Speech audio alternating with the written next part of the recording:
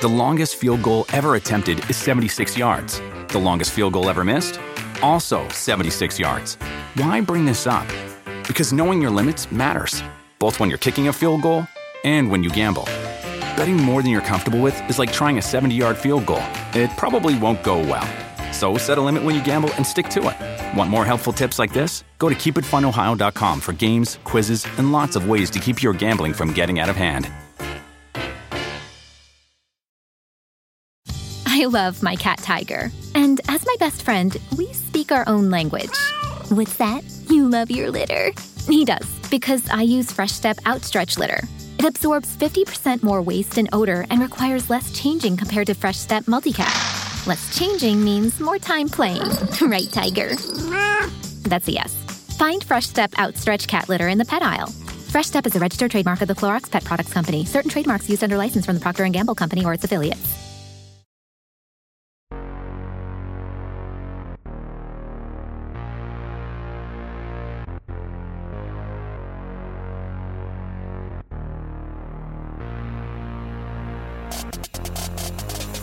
Hello and welcome to Circling the Bases, proudly presented by RotoWorld and NBC Sports. My name is DJ Short, and I'm back here once again with Eric Samolsky. Today we also have a special guest, Paul Sporer from Fangraphs and the Sleeper and the Bus podcast, one of the best fantasy baseball podcasts out there. Paul, thanks for coming on the show today. Really good to have you here.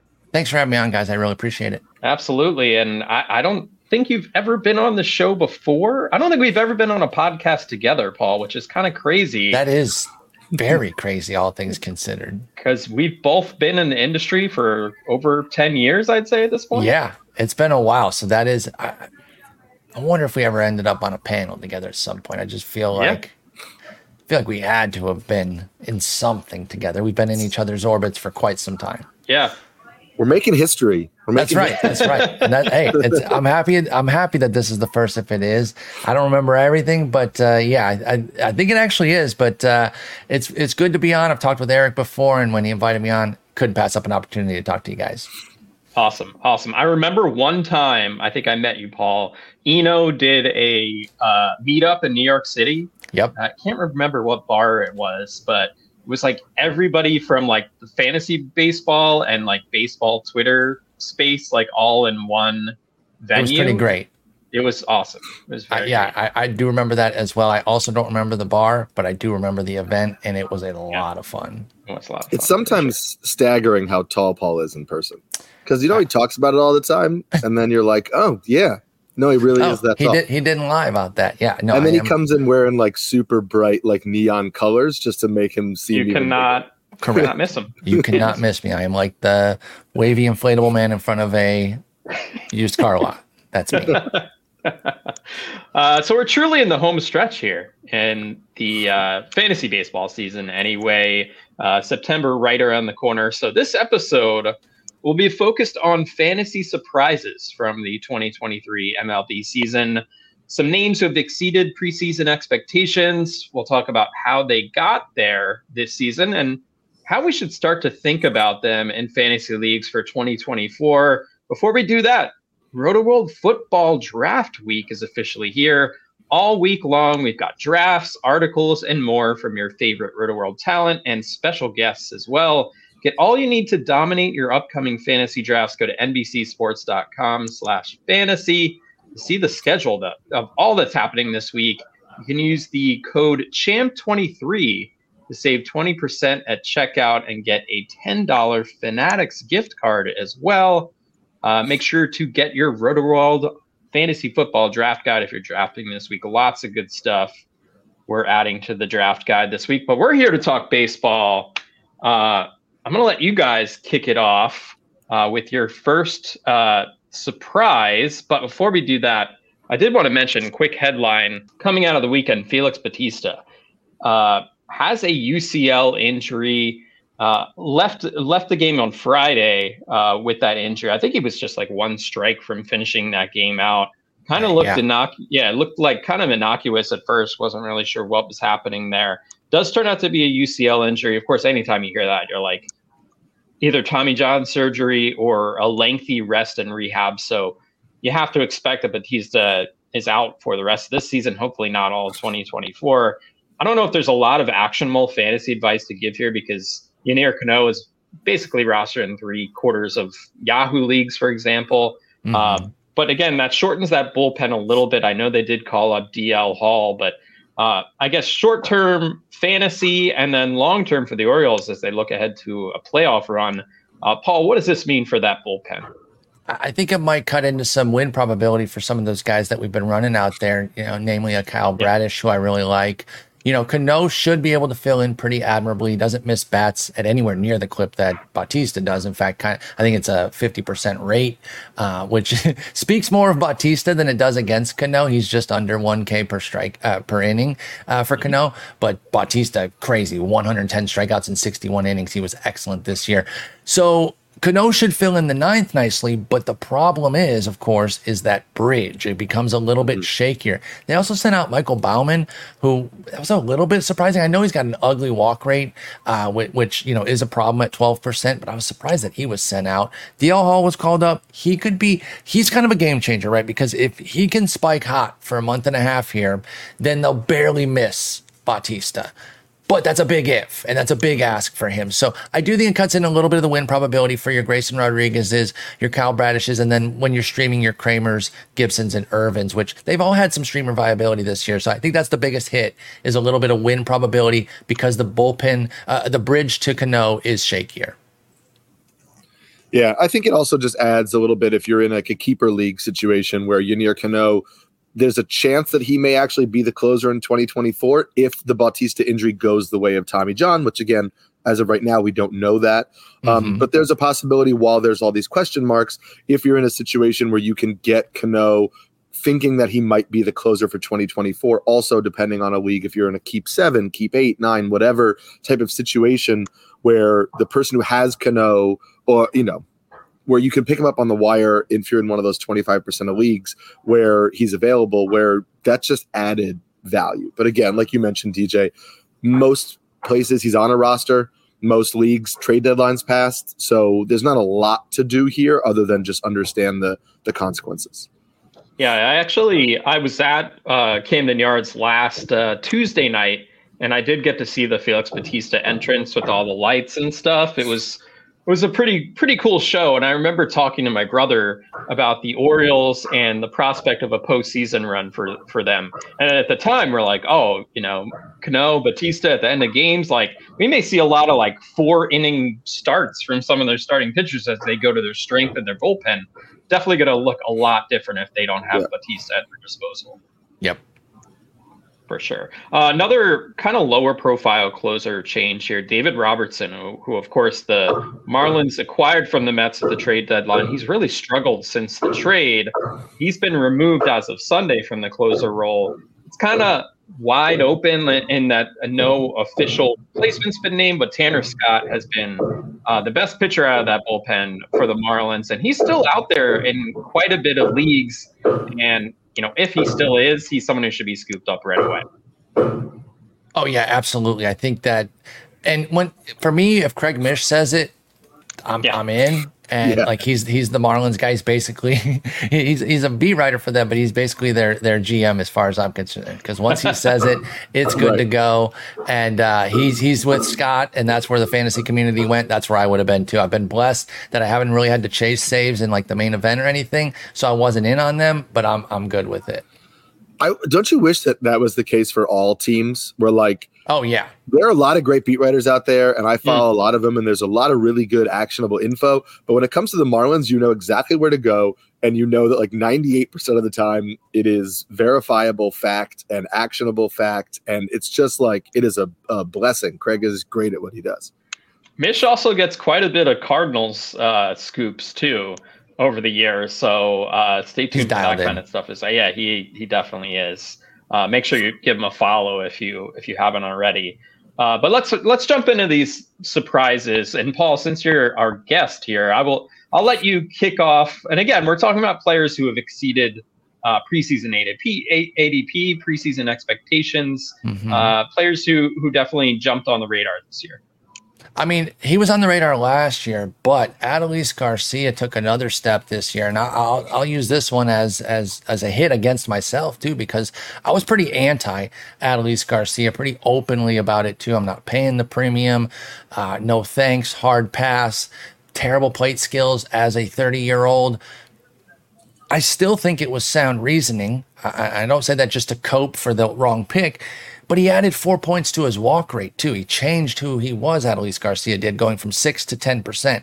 That's a big difference. In addition to the power that he's always kind of had, it's jumped up a bit this year, 32 homers. He hasn't run.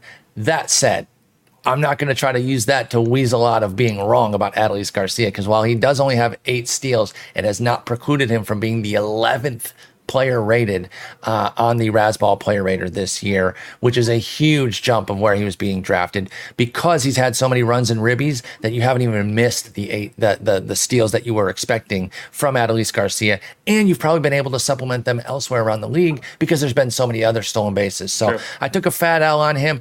Here's the crazy thing, and you might think I'm really stupid and I just don't learn. I'm going to fade him again next year because he's going to be even more expensive. He's going to be a year older, and I don't fully buy that this plate skill change is legit. So maybe I'm just doubling down on being an idiot, but I'm still not going to buy him next year. But I was dead wrong this year. He's been a top 11 player overall. You got your money's worth and then some out of Adolis Garcia. Right. I mean, I think the Rangers offense being as good as it is too is helping with those counting stats. So that's certainly huge. I took a look at his baseball or his Fangraphs page, Baseball Savant, all that stuff. Certainly more selective in terms of how often he's swinging, but not necessarily with chasing. So I think you're right about Garcia. It's probably not someone I'm going to pay for next year. But yeah, I don't think anyone could have seen the walk rate raising to where it's been this year, where now it's actually kind of tolerable. I think his OBP is like 325, something like that. And that's certainly, serviceable for him. Yeah. And I do think, like Paul said, he's going to double down on it next year, but I think you need to understand of like what you trust in a profile and what you don't. And if there are things that, if you've been playing the game for a while or studying the game for a while, and there are things that you think make it hard for a player to succeed, and somebody, checks those boxes of having traits that you don't necessarily trust, I think it's okay to sometimes say, you know what, maybe I'm going to miss on this guy, but it's not a profile that I've found success with in the past. It's not a profile that I think is like sticky year to year. And so, obviously if a player falls far enough in a draft, you'll take them, but you're not going to go out and get them. And that's kind of how I feel about one of the guys that caught me by surprise, which was Bryson Stott. Because for the longest time, you looked at like O-swing leaders, and it was Bryson Stott at the head of the list. And this guy was swinging out of the zone like an extraordinary amount of the time. He was a speed-centric player who didn't take walks. And you were just kind of like, how long can this guy keep chasing pitches out of the zone, but keep making contact at this level and have a batting average that's, 290 and above? And granted, he has made improvements to the O-swing as the year has gone on. He has kind of reined it back in, but he is always going to be a super aggressive hitter. And he's continued to prove that he makes an elite level of contact. And he's hitting 296 on the year with, 24 stolen bases, 13 home runs, in a good lineup. And yeah, a 6% walk rate from a guy that you're counting on to steal bases, generally speaking, is not something that, that lines up. But I think he's proven that the profile works for him. He understands what he can make contact with. He understands what he can reach in the zone, out of the zone. And he's not somebody who thrives on like really high barrel rates. So it doesn't matter if he barrels the balls he hits. It matters if he gets on base, if he makes contact enough to like punch something into left field, and then he gets on base, and then he does his damage with his leg. So, I think I'm maybe trusting this profile a little bit, but like Paul said with Garcia, next year Stott's going to likely be somebody that I waiver on a lot in drafts as a middle infield option, thinking like, is that aggressiveness going to catch up with him? It's always hard to buy the upswing on a guy too. Like even when you love him one year, the price goes way up that following year. You're like, well, do I jump in? I did like Stott as under the radar kind of breakout candidate. That's panned out, 13 and 24 with the homers and steals, 296 average. Does it hold though? And then where does his price go? So I do think it really depends on where Stott's price is next year as to whether I'll be in or out. But he has been really nice this year for people that drafted him. And I feel like he's been a little bit under the radar in terms of getting his due for having such a nice season. Stott has. Yeah, certainly with that category juice for sure. And we know the sprint speed is elite. So that speed is always going to be there. And I think the batting average will too. The strikeout rate is around 15%. And you love that in the combination with the speed. One name I'm really fascinated to see next year, mostly because we don't know where he's going to be playing. That's Cody Bellinger. An amazing turnaround this season from where he was last year. He has the biggest spread between his batting average last season and this season among all players. Last year is 210, this year 321. It's kind of been a throwback. If you remember the MVP campaign, he really brought the strikeout rate down. So where last year it was 27.3%. This year it's 15%, has the lowest swinging strike rate of his career, lowest strikeout rate of any season of his career. Just a dramatic turnaround. I think a big part of it is just being healthy, which he hasn't been for a number of years. And I think getting out of that situation in LA, getting kind of new voices in his ear, I think is part of it as well. But he looks really back to that MVP level performer that we saw with the Dodgers. 20 home runs, 18 stolen bases, really filling up the categories here. I don't know if he's going to be a Cub next year, but what he's doing this year, it's not a fluky thing. It's more like he's gotten back to form. I tend to agree with that, Eric. I don't know if you're going to jump in there, but nope. Bellinger, he's been someone that people have been having fun trying to jump back on. But then after another tough year last year, the believer train definitely got thinner. He had some believers out there, but they weren't plentiful, and they were rewarded this year. 20 and 18, 321 average. It's nice to see Bellinger back. In fact, Belly and Yelly both jumping back this year after their big MVP battle. I love it. I like both those guys. They're easy to root for, and so it has been nice to see both of them really jump back into prominence. Will they both be drafted next to each other next year like they always are is the question. Just at a higher level. I think so. Yeah, I think where Belly goes will play a role, but I do think they have a chance to be drafted very close to each other. When one goes, that's your signal to maybe jump on the other. Yeah. I think that the health point that you mentioned, DJ, is really important too, where I think sometimes we think, okay, he was injured this year. Now he has an off season. He'll come back healthy the next year. And we don't often realize that, especially something with like that, a shoulder for a hitter, right? If you're changing your swing to adjust for a pain or an injury recovery, like it has long-term ramifications where you can't just snap your fingers and fix the swing immediately like that, right? It's kind of the same thing where we talked about like the Yandy Diaz launch angle thing forever, where it's like, if he just lifts. Well, for some people, he lifts. All right. Hell yeah, he lifts constantly. He lifts a lot. Yeah. He lifts everything but the ball. But it's like, it feels so easy to say, if we just make this one minor adjustment. And for some hitters, it's like a small tweak that unlocks something. And for others, there's just so many different components of a swing that it sometimes takes a long time to adjust the swing back to where it was before. So if you really do believe, and this is a good lesson for subsequent years too, if you really do believe it was only health that was getting in the way of somebody, like people who really believed Bellinger is incredibly talented, those early seasons were not a fluke, it was just injury, and we don't have any reason to believe that there's a new injury, sometimes you just got to keep the faith with that player, and maybe not at the same ADP, obviously, that you were drafting at him 2 years ago. Sure. But if you believe in the talent, then assume that sometimes it just takes time for that swing to work itself out and, continue to kind of buy back in on these guys. I think it's a good lesson to learn going forward. Well, if you remember when Bellinger was struggling, he was changing his mechanics and his swing like every few weeks. Like, how can you find a comfort zone when you're constantly doing that? No, you really can't. And that was an issue there. He really wanted to fix it. He was just trying to throw anything that he could at the wall, and nothing was working for Bellinger. And maybe all along it was the injury piece, which you guys have hit on. And it's like he's trying different things to work around the shoulder, and then finally it just feels good. And boom, here he is back at 27. And it just felt like an MVP can't evaporate like that. And as long as he ever got back to health, we could see him great again. And thankfully we have with Bellinger. What kind of contract does he sign this offseason? Like a 4-year type of thing at like a 480. maybe 100. I mean, this has been an amazing season. And if his medicals are beautiful and people are really just not worried about any sort of re-injury directly related to the previous injury, then maybe it is closer to 425. Yeah, I think it will be something in that 4-year range. I don't know if he gets that full 7-8 type deal that normally he might have been getting for a guy who had a Rookie of the Year and MVP. You would normally think he's on that trajectory. Might not be quite that high as kind of a knockdown for some of the tough years, but it should be still pretty nice. Like Chris Bryant is an interesting kind of analog here.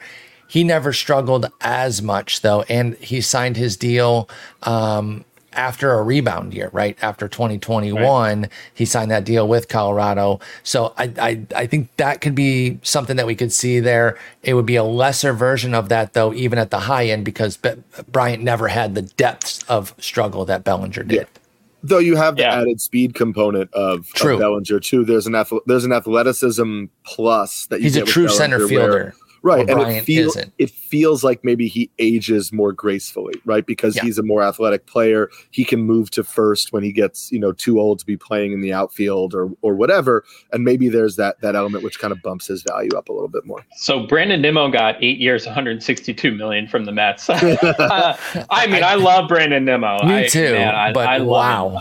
That's a lot. And Bellinger just turned 28 in July. Mm-hmm. So he's young. He's young for hitting the free agent market. Absolutely. Sure. And that's the beauty is like when you come up this early, and I think we're going to start seeing more of it in the coming years. Well, actually, it depends because teams are signing guys too. But if they aren't getting these long deals, we are going to see more pre-33 free agents, and those are obviously the best ones that you can go for. So, yeah, it's been a great year for Bellinger. He's making himself a lot of money. If they make the playoffs, he has a big run there.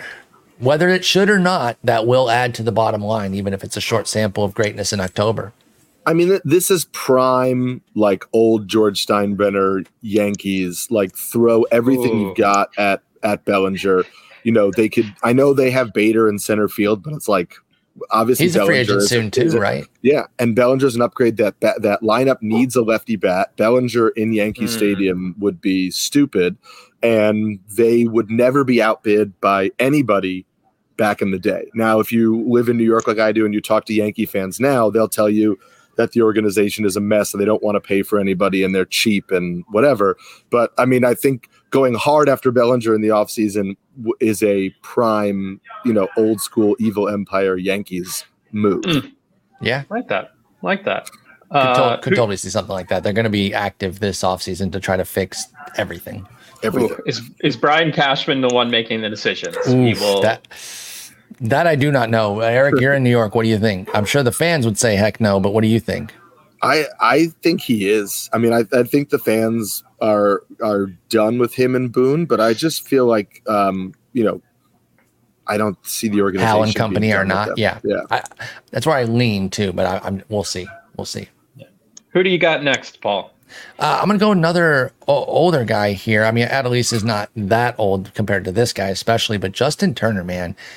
This is an old reference for people, but there's these watches called Timex watches, and their big thing was takes a licking and keeps on ticking, and they would have like sumo wrestlers or like a hammer slam it or some crap. That's Justin Turner, man. Takes a licking and keeps on ticking. Now, he works all the way down to the Timex comparison here because he always gets hurt too. And yet he always comes back and he's always great. And yeah, he had the spike 151 game season in 2021, which was excellent. What a boon for people that drafted him.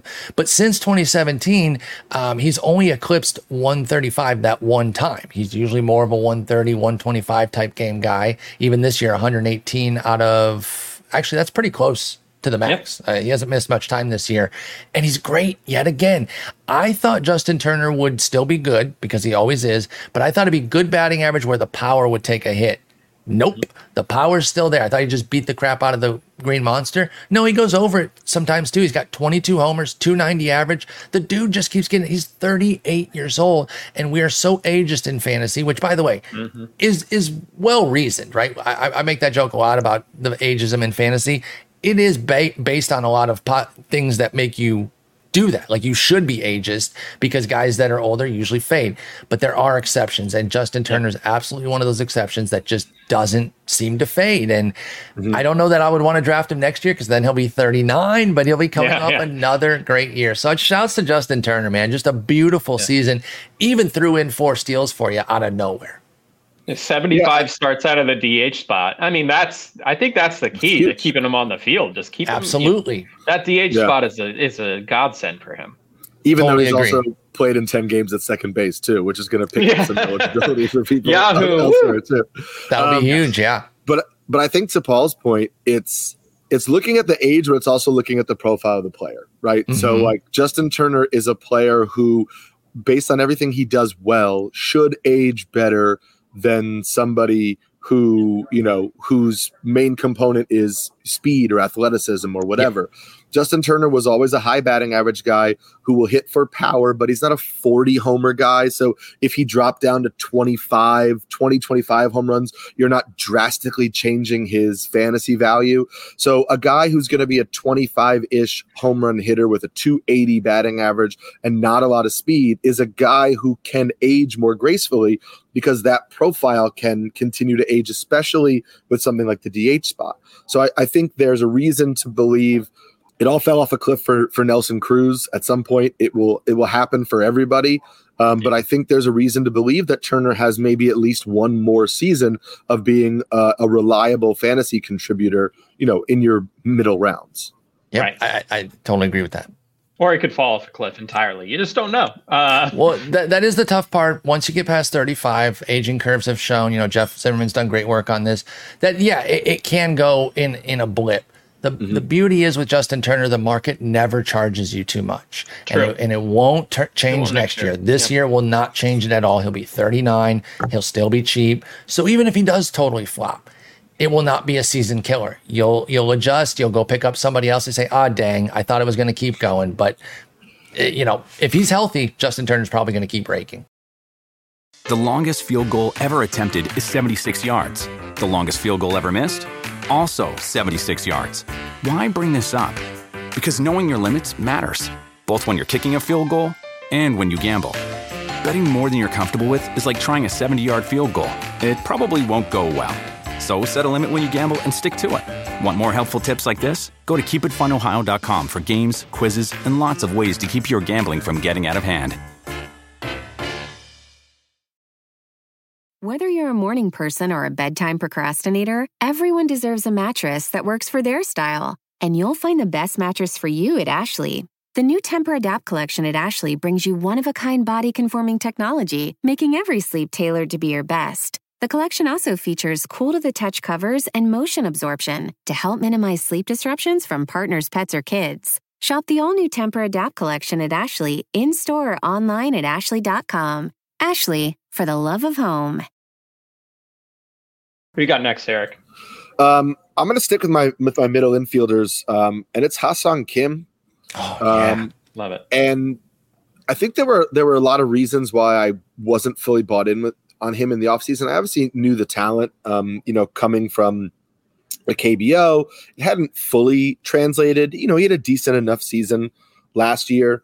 But it looked like maybe a guy who was a star in another league who was going to be a fine MLB player, but not a great MLB player. And then you had the signing of Xander Bogaerts, the likely return of Tatis. How were they going to, move around all the different pieces?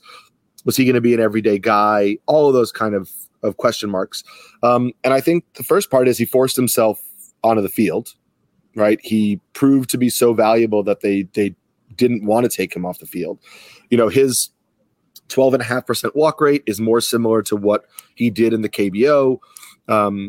Strikeout rate was never super high in the MLB, but was, is under 20% now, managing the strike zone, hitting 274 this year. Again, 17 home runs. He'll probably end over 20, which isn't, eye-popping, but he had 30 homer power in the KBO. So you're just seeing that translate a little bit more. And then he's running like he did before coming over. They're all things like that, which maybe you just explain with comfort. As he got more comfortable, he started to play more freely. He started to play more like himself. Maybe as he got into more of an everyday role, he got more comfortable, more confident. But I look at this now and I fully buy into this more than I buy into Bryson Stott. And I understand that 274 batting average, 17 home runs, 29 stolen bases for Ha-Seong Kim is more of a fantasy friendly profile than what you're getting for Stott. But what I mean is there's an established track record of performance with a player who took a while to adjust to a new league in a new country and is now showing that level that he had already shown previously. And so I'm more willing to buy in because I think the profile to me seems less volatile. Whereas Stott with his aggressiveness, I think I could see some ups and downs and some slumps in there. But I think that Kim has a super fantasy friendly profile. And if he was my starting shortstop next year or second baseman next year, whatever, I'm super happy with that. Yeah, I love Kim. The only reason he's not a huge surprise for me is I've been bought in from day one. Obviously, This performance, 17 and 29, is a surprise. The projection I gave him on the site was 14 and 16. I did tab him as a sleeper to reach 25 SBs, but again, he's even bypassed that. So Kim's been excellent. I believe in it. I'll be in next year, even at the accelerated price, because his price will jump up quite a bit. I think it's worth paying. I believe in Kim quite a bit. And the volume helps too, to get so many at-bats at the top of that Padres lineup, which, they've been one of the most disappointing teams in the majors, but their core players have basically delivered from a fantasy perspective. Of course, Jake Cronenworth went down with a fractured wrist over the weekend, but he's been awful this year. I was going to say, are they even going to notice that? Yeah, exactly. They did give him an extension before the season, which probably not. Sometimes the Padres make some weird decisions, I got to be honest. They've made a lot of weird decisions. And I like Crony, but I don't know about that deal. Right. And now they gave all that money to Bogaerts, and now they're talking about moving him to first base so they can bring up Jackson Merrill. And it's I love Bogaerts as a player. I'm a Red Sox fan, so I've been a huge fan of Xander. I believe he's a talented hitter. I don't believe he's, especially from a fantasy perspective, I don't believe he's a super enticing first base option. No. And the wrong fit for San Diego with where they'd been spending. That one made no sense to me, right? Yeah, I like the aggressiveness that they've been showing, but that one I was just like, where are you putting all these guys, man? Right. What are you doing? And then if you are moving him to first, like you said, Bogey doesn't have first base power. And so then once he loses shortstop eligibility in fantasy, he becomes kind of like Cronenworth when Cronenworth's a first base eligible guy. Cronenworth's been able to maintain other eligibilities, but he himself was angling toward losing some of that this year. In fact, I think, he'll maintain second. Of course, he was so bad. But scary about Bogey as far as what his prospects look like at first base. He would not be terribly fantasy relevant. So about Kim, the things that he does well, he makes contact. He doesn't chase. I think most importantly for Kim, he is so good defensively. Yes. If you look at the defensive run save leaders, Dalton Varsho is first. Fernando Tatis Jr. is second, which is I don't think we talk enough Tatis. about. Yeah, for the transition that he's made his first season in the outfield, and he's right there among the defensive run save leaders. Pretty incredible. Brian Hayes, and then it's Ha-Seong Kim. That defense is like you were kind of saying. Bogaerts probably isn't going to be a shortstop long term. Kim's great at second base. He could play short. He's going to be on the field, and leading off in that Padres lineup, like you said, Paul. I'm paying probably what the price is going to be next year for him. More than Stott, like cost. Eric was saying. More than Stott for sure. Yeah, so definitely on that. Go ahead. Next for me, someone I'm not necessarily paying for next year. That's Lane Thomas, and he's been great this year. Just filling up every category you could want in fantasy leagues, hitting 284, 20 homers, 69 RBIs, 16 steals. Nice. 86 runs scored for a Nationals team who has kept their heads above water. They've been very respectable, better than the sum of their parts, in my opinion. Sprint speed's excellent with Thomas. Of course, another Cardinals outfielder who got away, goes to another team, and turns out to be super productive. Sorry, Cardinals fans out there, but they still have too many outfielders, right? That's the thing. They lost all these guys, and they still dealt with an abundance. You could argue they chose to keep the wrong ones, though. True. That part is definitely fair. Right, but Thomas, you look at the expected batting average. It's 253. Has a 355 BABIP this year. Strikeout rate is 26%. But the reason I'm very skeptical here, so you look at the splits against lefties, 348 with a 990 OPS, against righties, 255 with a 724 OPS. So let's just assume, I mean, he does have good speed, but that BABIP comes down a little bit. He doesn't hit the ball that hard. I feel like maybe the price tag's not going to be super high for him next year because he's Nationals outfielder. Like, it's just not going to be that exciting.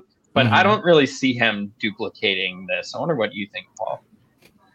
I'm a year early. I was a year early on Thomas, man. I wouldn't shut up about him last year. I really liked, he had a nice finish to 21. He was leading off. I was like, oh, just volume this. They're going to set it and forget it at the top of the order in Washington. He got off to a slow start. He never really has hit righties all that well. And so they started platooning him on the short side, and it just didn't work.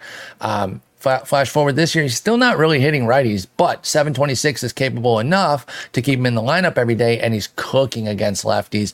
I'm with you that, like, even though this was a guy I liked, got burned on him, and now was a year late or a year early, I'm probably not going to jump too much next year if the price really soars. It's not that I don't fully believe it, though. It's the susceptible against righty issue, right? That can really tank you. And then if you're losing playing time and you're on a short side platoon, it just really cuts your value. So I do like Thomas a bit. Again, loved him coming into 22 and was too early on him. This year, 20 and 16 is nice, but I don't think he'll go up too much, but I'm probably not going to pay it. He'll be one of those guys that might end up on a team, but I will not be seeking him, even though he panned out the way I had hoped he would have in 2022. Yeah, I think part of his value was the fact that he was a little bit of an underrated. He's an outfielder you get to fill out your outfield, right? He's a guy you get to be your outfield 4, outfield 5 in the draft, and you feel good about the fact that there's just a solid foundational floor here to help balance out your team. And I think if he stays kind of a depth outfielder in fantasy purposes, there's still value there because there's nobody in Washington that's, chasing him out, right? Yeah. Their best outfield prospect is James Woods. He's a ways away. There's like Blake Rutherford and guys like that where who know. And Washington doesn't strike me as a team that's going to make a major splash in the offseason. So, I think you're looking at Lane Thomas likely hitting at the top. He hits second now behind CJ Abrams, but hitting in the top of the Nationals lineup again. And all the things that Paul listed off as being reasons to buy in are reasons you'd want to buy in again, but not at what we're seeing currently from him. But if the consensus is what you guys are saying, where people are like, well, I'm not going to pay the premium, then I'm absolutely going to pay just for market, previous market cost for Lane Thomas, maybe slightly a little bit above. But there are just guys every year who everybody says, this was a fluke. And then they don't get drafted where they should because everybody's out. And I feel like Lane Thomas could sneakily be one of those guys next year on a Nationals team that may also not be great next year. Oh, I think they could even move incrementally forward and increase the potential run ribby output for somebody like Lane Thomas too. So I could see that. I just mean they likely will not be an offense that people are like, I have to get pieces of X like you do with like the Braves and the Phillies and the Blue Jays or whatever. Right. For sure. Before we move on here, just another quick word for our listeners. This Sunday will be the final one without regular season NFL football, but worry not. There's still plenty of baseball on the schedule. Look no further than MLB Sunday leadoff exclusively on Peacock this week. We're looking at two teams in the thick of the National League playoff race as the Phillies travel to American Family Field to face the division-leading Brewers. Brewers are on a roll right now. Catch the action live at 12:30 p.m. Eastern. Should be a fun matchup there. And Paul, you have one more surprise for us, someone I love a lot, actually. Yeah, a guy that I'm sure was left for dead a bit in the fantasy realm, and that's Jorge Soler. He's back and he's cooking, and it's one of these guys that it seems like the body's cooperating. He's going to have the juice. And this is one of these guys that I think a lot of these players, we talk a lot about NFBC in the community these days as it's become more popular. And there's some of these players that are really successful at just drafting remarkably boring teams because they're going for quality production. And I think a player type like Soler ends up on these teams of some of these industry titans because they see the value in taking this guy so late, a guy who has a 48 homer season, 27 homers in 2021. Yeah, he only had 13 last year, but I think it was a little underrated that Soler was essentially league average. A 96 OPS plus is 4 points away from average, but it's not that bad. And it was only 72 games. So you start thinking about it and you're like, well, do I want to bet on health? That's really the only thing I'm betting on here. Can Jorge Soler stay healthy? Because if he can, I can get 30 homers because he's got big boy power, right? He hit the 48 in KC. You're not worried about Miami's park if you believe in the health. And I think it's a blind spot for a lot of folks to buy low on these player types because you're like, he's got bad plate skills. He's sinking. He's going to be nothing.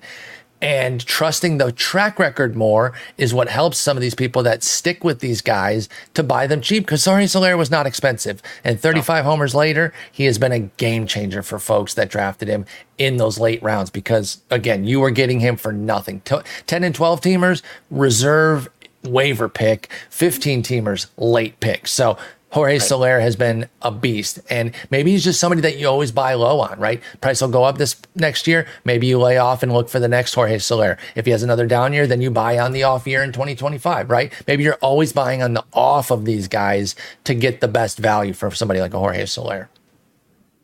Yeah, I'm into it. I think the big question with Soler, so he's owed $9 million next season, but he can opt out of his contract this offseason. Coming off the season where he might hit 40 home runs. I don't know. I mean, he doesn't add any defensive value, and I feel like the market tends to look down on those kind of players. But still, like just $9 million next year, I think he could probably do better than that. It might be one of those things. Go ahead, Eric. I'm sorry. I was just gonna say, I think for fantasy purposes, you'd want him to opt out. The Marlins Park is not great for right-handed pull power. And he, neither was Kansas City when he played there, and obviously it doesn't matter for Soler. But if you get him in a nice hitter's park, I mean, imagine the fantasy goodness. Imagine the home run dreams you could have from that. Yeah, you're thinking maybe 50 at that point from somebody like Jorge Soler if he got into more of a launching pad because he has done his best work in two of the worst hitters parks out there in KC and Miami. That is interesting. Yeah, at 9. Coming off 35 homers right now, and again, should get to 40 if he keeps his trajectory. You'd think he's going to easy opt out, but he might love Miami. I also see here it says salary may increase by up to $4 million based on plate appearances in 2023. Okay. So I don't know exactly what that threshold is. He's at 525 right now.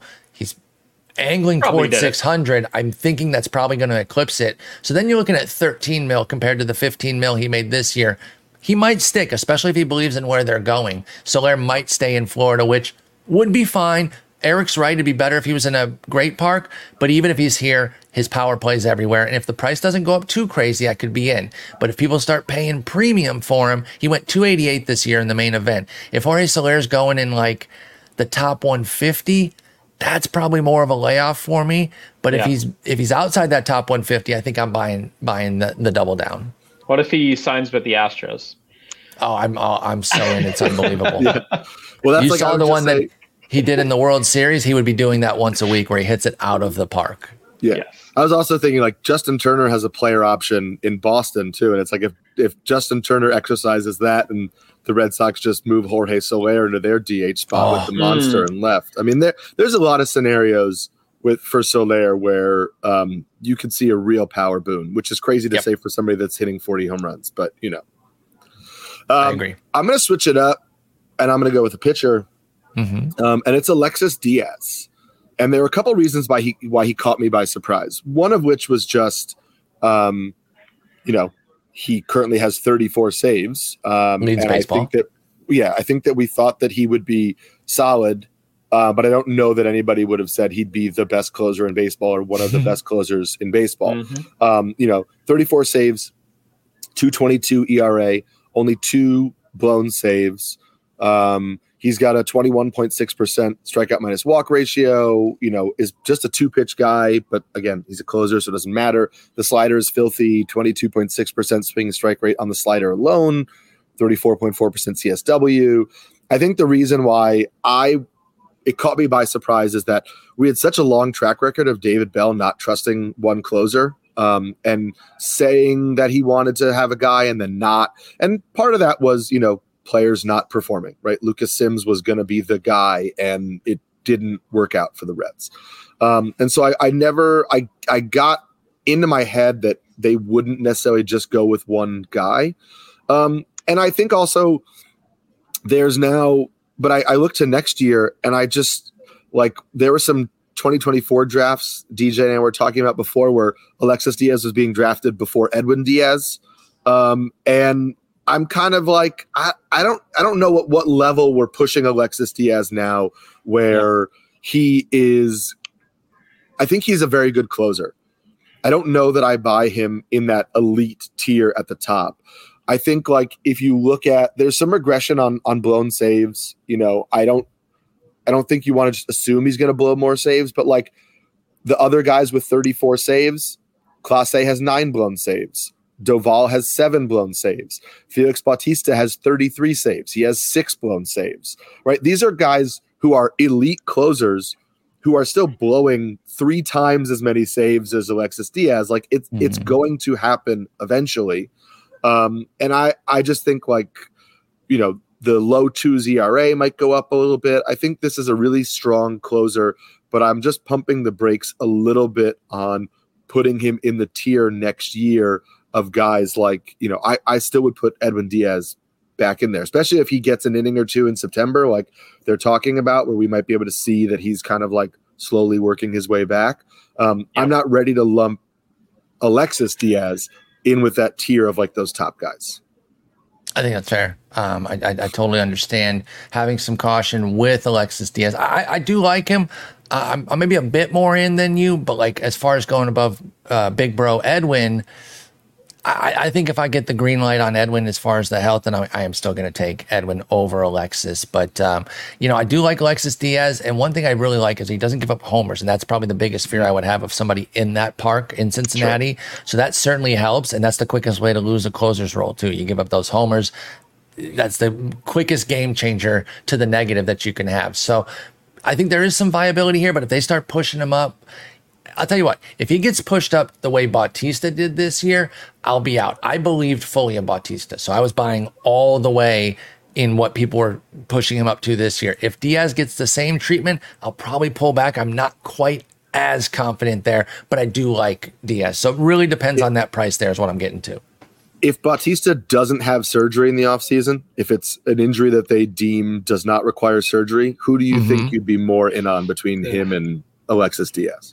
Oh, that's so close. That's a Diaz great question. For me. Yeah, I think it's Diaz for me too. Actually. UCL is just it could be one of those things that it could be spring trading and he thought he was going to be ready, and then all of a sudden he needs Tommy John surgery.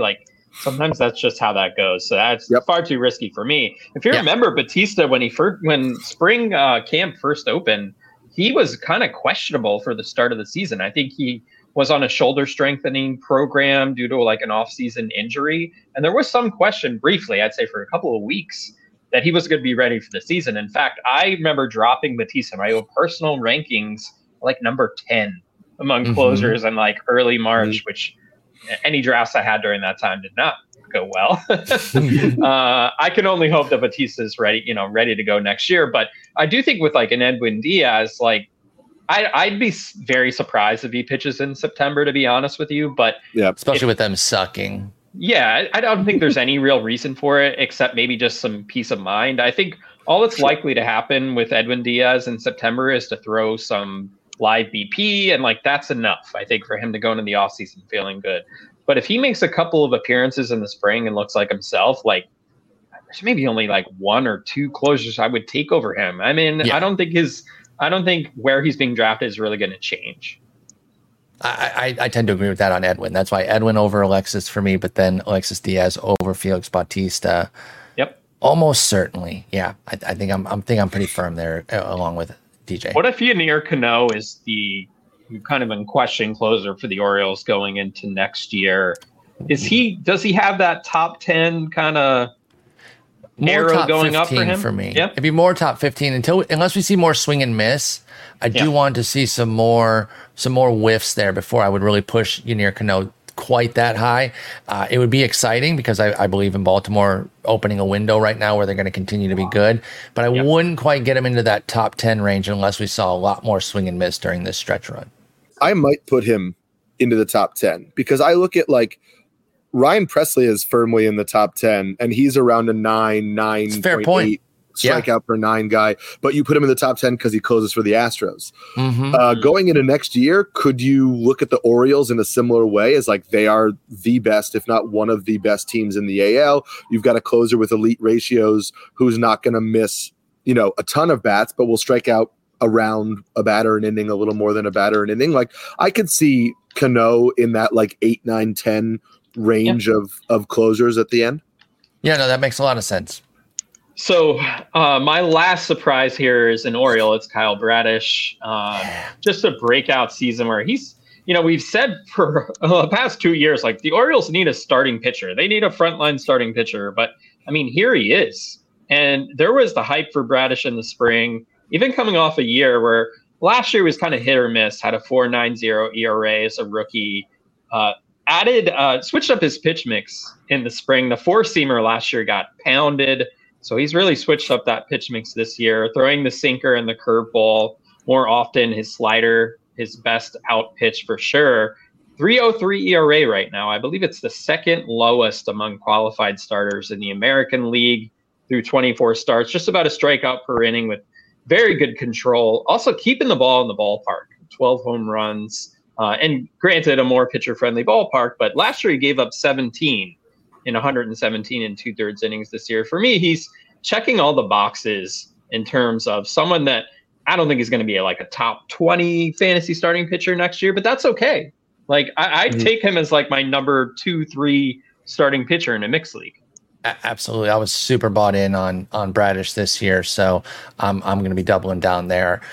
Love everything I've seen from him. Just been a big fan. I was part of the hype train coming into the year. That was definitely one of the ones that hit. So yeah, I'm right there, and I'm not leaning off of Bradish at all.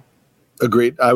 He was one of my late round guys everywhere, and then he took that liner off the foot in like his first start or second start, I forget which one it was, and he was like immediately on the IL, and you were like, oh, here, whatever, like here we go. And a lot of people I knew in NFBC format type of leagues moved on because he was a flyer, right? You didn't know what you were going to get from him. You thought he would break out, but then he gets an early season injury, and all of a sudden you're like, all right, we'll go somewhere else. And he's been tremendous. 100%. I've loved him. I stayed bought in. It's one of those things where it's like, if he wasn't really your guy, you might have cut and said, I don't care. But if he was your guy, you were inclined to keep. At least that's how I felt, because I never considered cutting him. I wanted to see this through and actually get some time with Bradish to determine where he was going to be this year, even after that foot injury, which did scare me. So this is great. I feel like this is a great group of surprises from this year. And it's one thing to just talk about guys and like what they've done and how valuable they've been, but to put it in the context of how to think about next year, like that's what, obviously we want to finish strong here this season, but we're already thinking about next year too. And I think that's an important part of the process. So, but to get people over the finish line this season, let's talk about a few waiver wire guys to close the show here, because there are still some interesting names who are widely available who can help people the rest of the way. We have Bryan Wu coming back, Javier Assad in the Cubs rotation, Seth Lugo still widely available, Cole Ragans with the Rangers as well. So kind of looking at Royals, rather. So kind of looking at names like this, Paul, who would be at the top of your list among the names I just mentioned? It's Ragans for me. Really big Ragans fan. And actually, if I could toot my own horn a little bit, since I took my fat L on Adolis Garcia, I'll turn around and say one of the Rangers I did like when he was a Ranger was Cole Ragans. I actually had him on my breakout starter list as like a deep flyer, keep tabs on him, figure out, if he's going to be in the rotation. It never worked out in Texas, so people probably weren't adding him. But once he got the opportunity and started flashing the quality skills, Ragans was somebody I was buying instantly. The week he came up in main event, unfortunately, I bought Silseth, and I had Silseth 1, Ragans 2, because I'm wins chasing, so I was going for the ostensibly better team. Silseth's been fine, don't get me wrong, but I wish I had Ragans as well. two-time TJ guy. So last year he's throwing 92, 93, probably didn't really give people an idea of who Cole Ragans is. He's a 96 plus type guy. We started to see that in spring this year. That's why I really bought in. And then we really see him come together here in KC.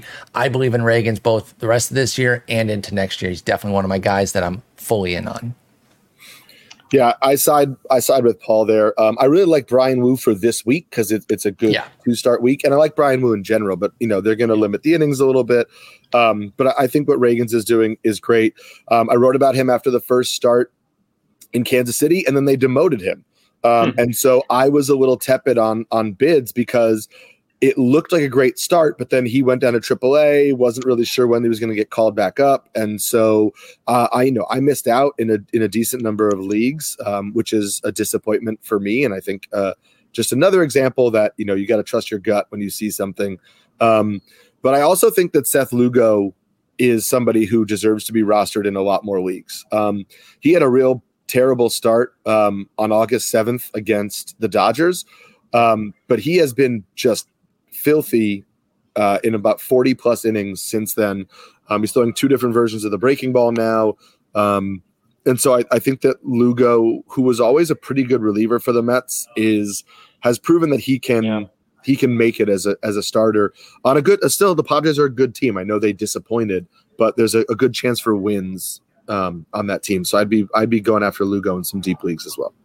Paul, really what do you think of Jordan Wicks, who came up with the Cubs and over the weekend and looked really good? I don't know how much of an opportunity he's going to get moving forward here, so maybe trickier case. But you think he's like the real deal as far as a prospect? Of course, Kyle Harrison's up with the Giants too.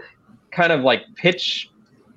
Innings limit kind of stuff going on there. Yeah. Okay. I will say I could you prefer explain Wicks why? to Harrison. Yeah, Harrison right now, I like him as a long-term guy, but his command and control just are non-existent pretty much. And it's going to create a volatility that I just don't want as much at this point of the year. Yeah, that volatility does mean that the upside could be there, but I just don't really see that coming through for Harrison right now. You see what a 40 grade command can look like with somebody like Dylan Cease at its low end.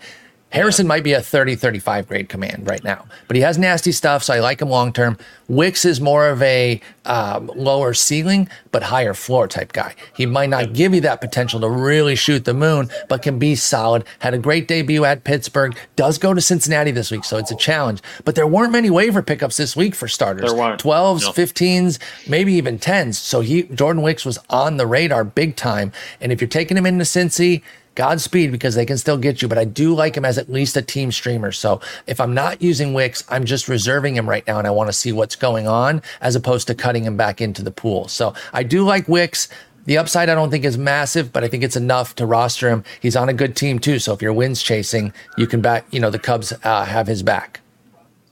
Josh Rojas has been on fire, and for the Mariners, who now have sole possession of first place in the American League West, despite trading their closer, Paul Sewald, to the Diamondbacks at the deadline. One player they got back, Josh Rojas, who's been great, second base, third base eligible, available in 65% of Yahoo leagues. I feel like he needs to be rostered wherever he's available. Jared Kelenic, set to begin a rehab assignment.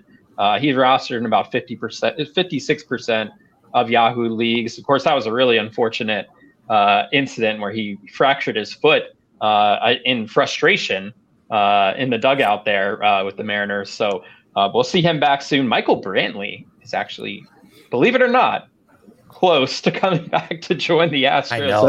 That's what they said 2 months ago, and then I know. 2 more months. But he's available everywhere, and I could see him come up and just like hit 300 for the month of September. I mean, I think Brantley, if he's out there, I wouldn't count on him, but he's someone I would. But probably it's worth taking a shot. Yeah, I think so too with Brantley, just because he's not fully Justin Turner, but it's in that sort of vibe of like, if he's healthy, he's good. He's just never healthy, and even Turner's like a bastion of health by comparison there, outside of those back-to-back 140-plus game years that we saw from Brantley somewhat recently, but it was 64 last year. But a 288 with 5 homers. So yeah, I like going for Brantley on a spec, especially if you need batting average. Justin Mason and I talk about this a lot. Do not give up on your rate stats. Again, always shouts to Todd Zola. He was the first one that I saw, at least in the industry, put a big spotlight on that people give up on their ratios way too early because they're the only categories where people can come back to you. Nobody's losing homers or steals. You always have to gain. The ratios can move down towards you too. So that's why you can't give up on those. And a big 320 average from Brantley from here on out would surprise nobody. And it is certainly on the table. In deep leagues too, I would just throw out Davis Schneider's name again. Matt Chapman left their last game with right middle finger inflammation. Don't know if that's going to... Eric, I'm sorry, I interrupted you, but I wanted to point out, and he's been god-awful. Have you guys looked at the breakdown of Chapman? Only, he is one of these guys that you really need to be aware of the anchoring effects of a big April. He went 11.52 in that month, then 5.85, 6.33, bounced back in July with a 9.08, but then back to 5.32 here in August. It's 2 great months and 3 terrible ones for Chapman. Throw in the finger injury, and Davis Snyder is a good call out there in deep leagues, Eric. So sorry to interrupt you there, but I just wanted to point out that Chapman has really struggled. And you had to support your fellow mustache guy. Exactly. You guys stick together. You know what I mean? So I get it. But yeah, that this could be one of those good times where they're like, you know what? Take 10 days. We'll put you on the IL for Chapman. Let him figure it out. But also they on Sunday, they played Davis Schneider in left field. I think they're starting to realize they need to get his bat in the lineup a little bit. And even if he's not a full-time starter, but he's a 4 days a week guy in deep leagues, he's not a fluke. He's not a 400 hitter, obviously, he's done in this early season. But he's not a flash in the pan, right? He is a 24-year-old, who had good numbers in the minor leagues, who I think can be a solid major league hitter. So it'll regress a little bit from where he's at, but he can put up good numbers. Yep, I fully agree. Paul, thanks again for coming on the show. This has been a great conversation. Anything you want to plug before you go? Yeah, hit me up on Twitter or whatever it's being called today at Spore. On Twitch, twitch.tv/Spore. I do a box score show 3-4 times a week there in the morning, and I stream video games at night, usually Out of the Park Baseball, which is a baseball simulator. Of course, over at Fangraphs, you can go fangraphs.com and find it that way, or directly to the page, fantasy.fangraphs.com. But thank you guys so much for having me on. It was great talking with both y'all. Awesome. Remember to subscribe to Circling the Bases wherever you get your podcasts. You can actually find all your favorite NBC Sports shows on Amazon Music. Just head to amazon.com/NBC Sports. Do yourself a favor, check out the Roto-World Football show. We are in the thick of fantasy football draft season right now, so get everything you need over there, including from Eric, who is contributing some fantasy football content now. Your defensive specialist, right, Eric? Yeah, I pick up the stuff that nobody wants, but yeah, 3 years of covering exclusively defenses is somehow a niche that I found myself in. But I like it. I like doing it. All you need. Sometimes you just need that niche in the fantasy community for sure. Defense and catchers. I just kind of promote the things that other people are like, really? Yeah. Very good stuff. Be sure to check that out in the draft guide. Also follow us on Twitter or X, like Paul was saying. If you don't already, I'm at DJ Short. Eric is at Samsky NYC. Take care, everyone. We will see you next time.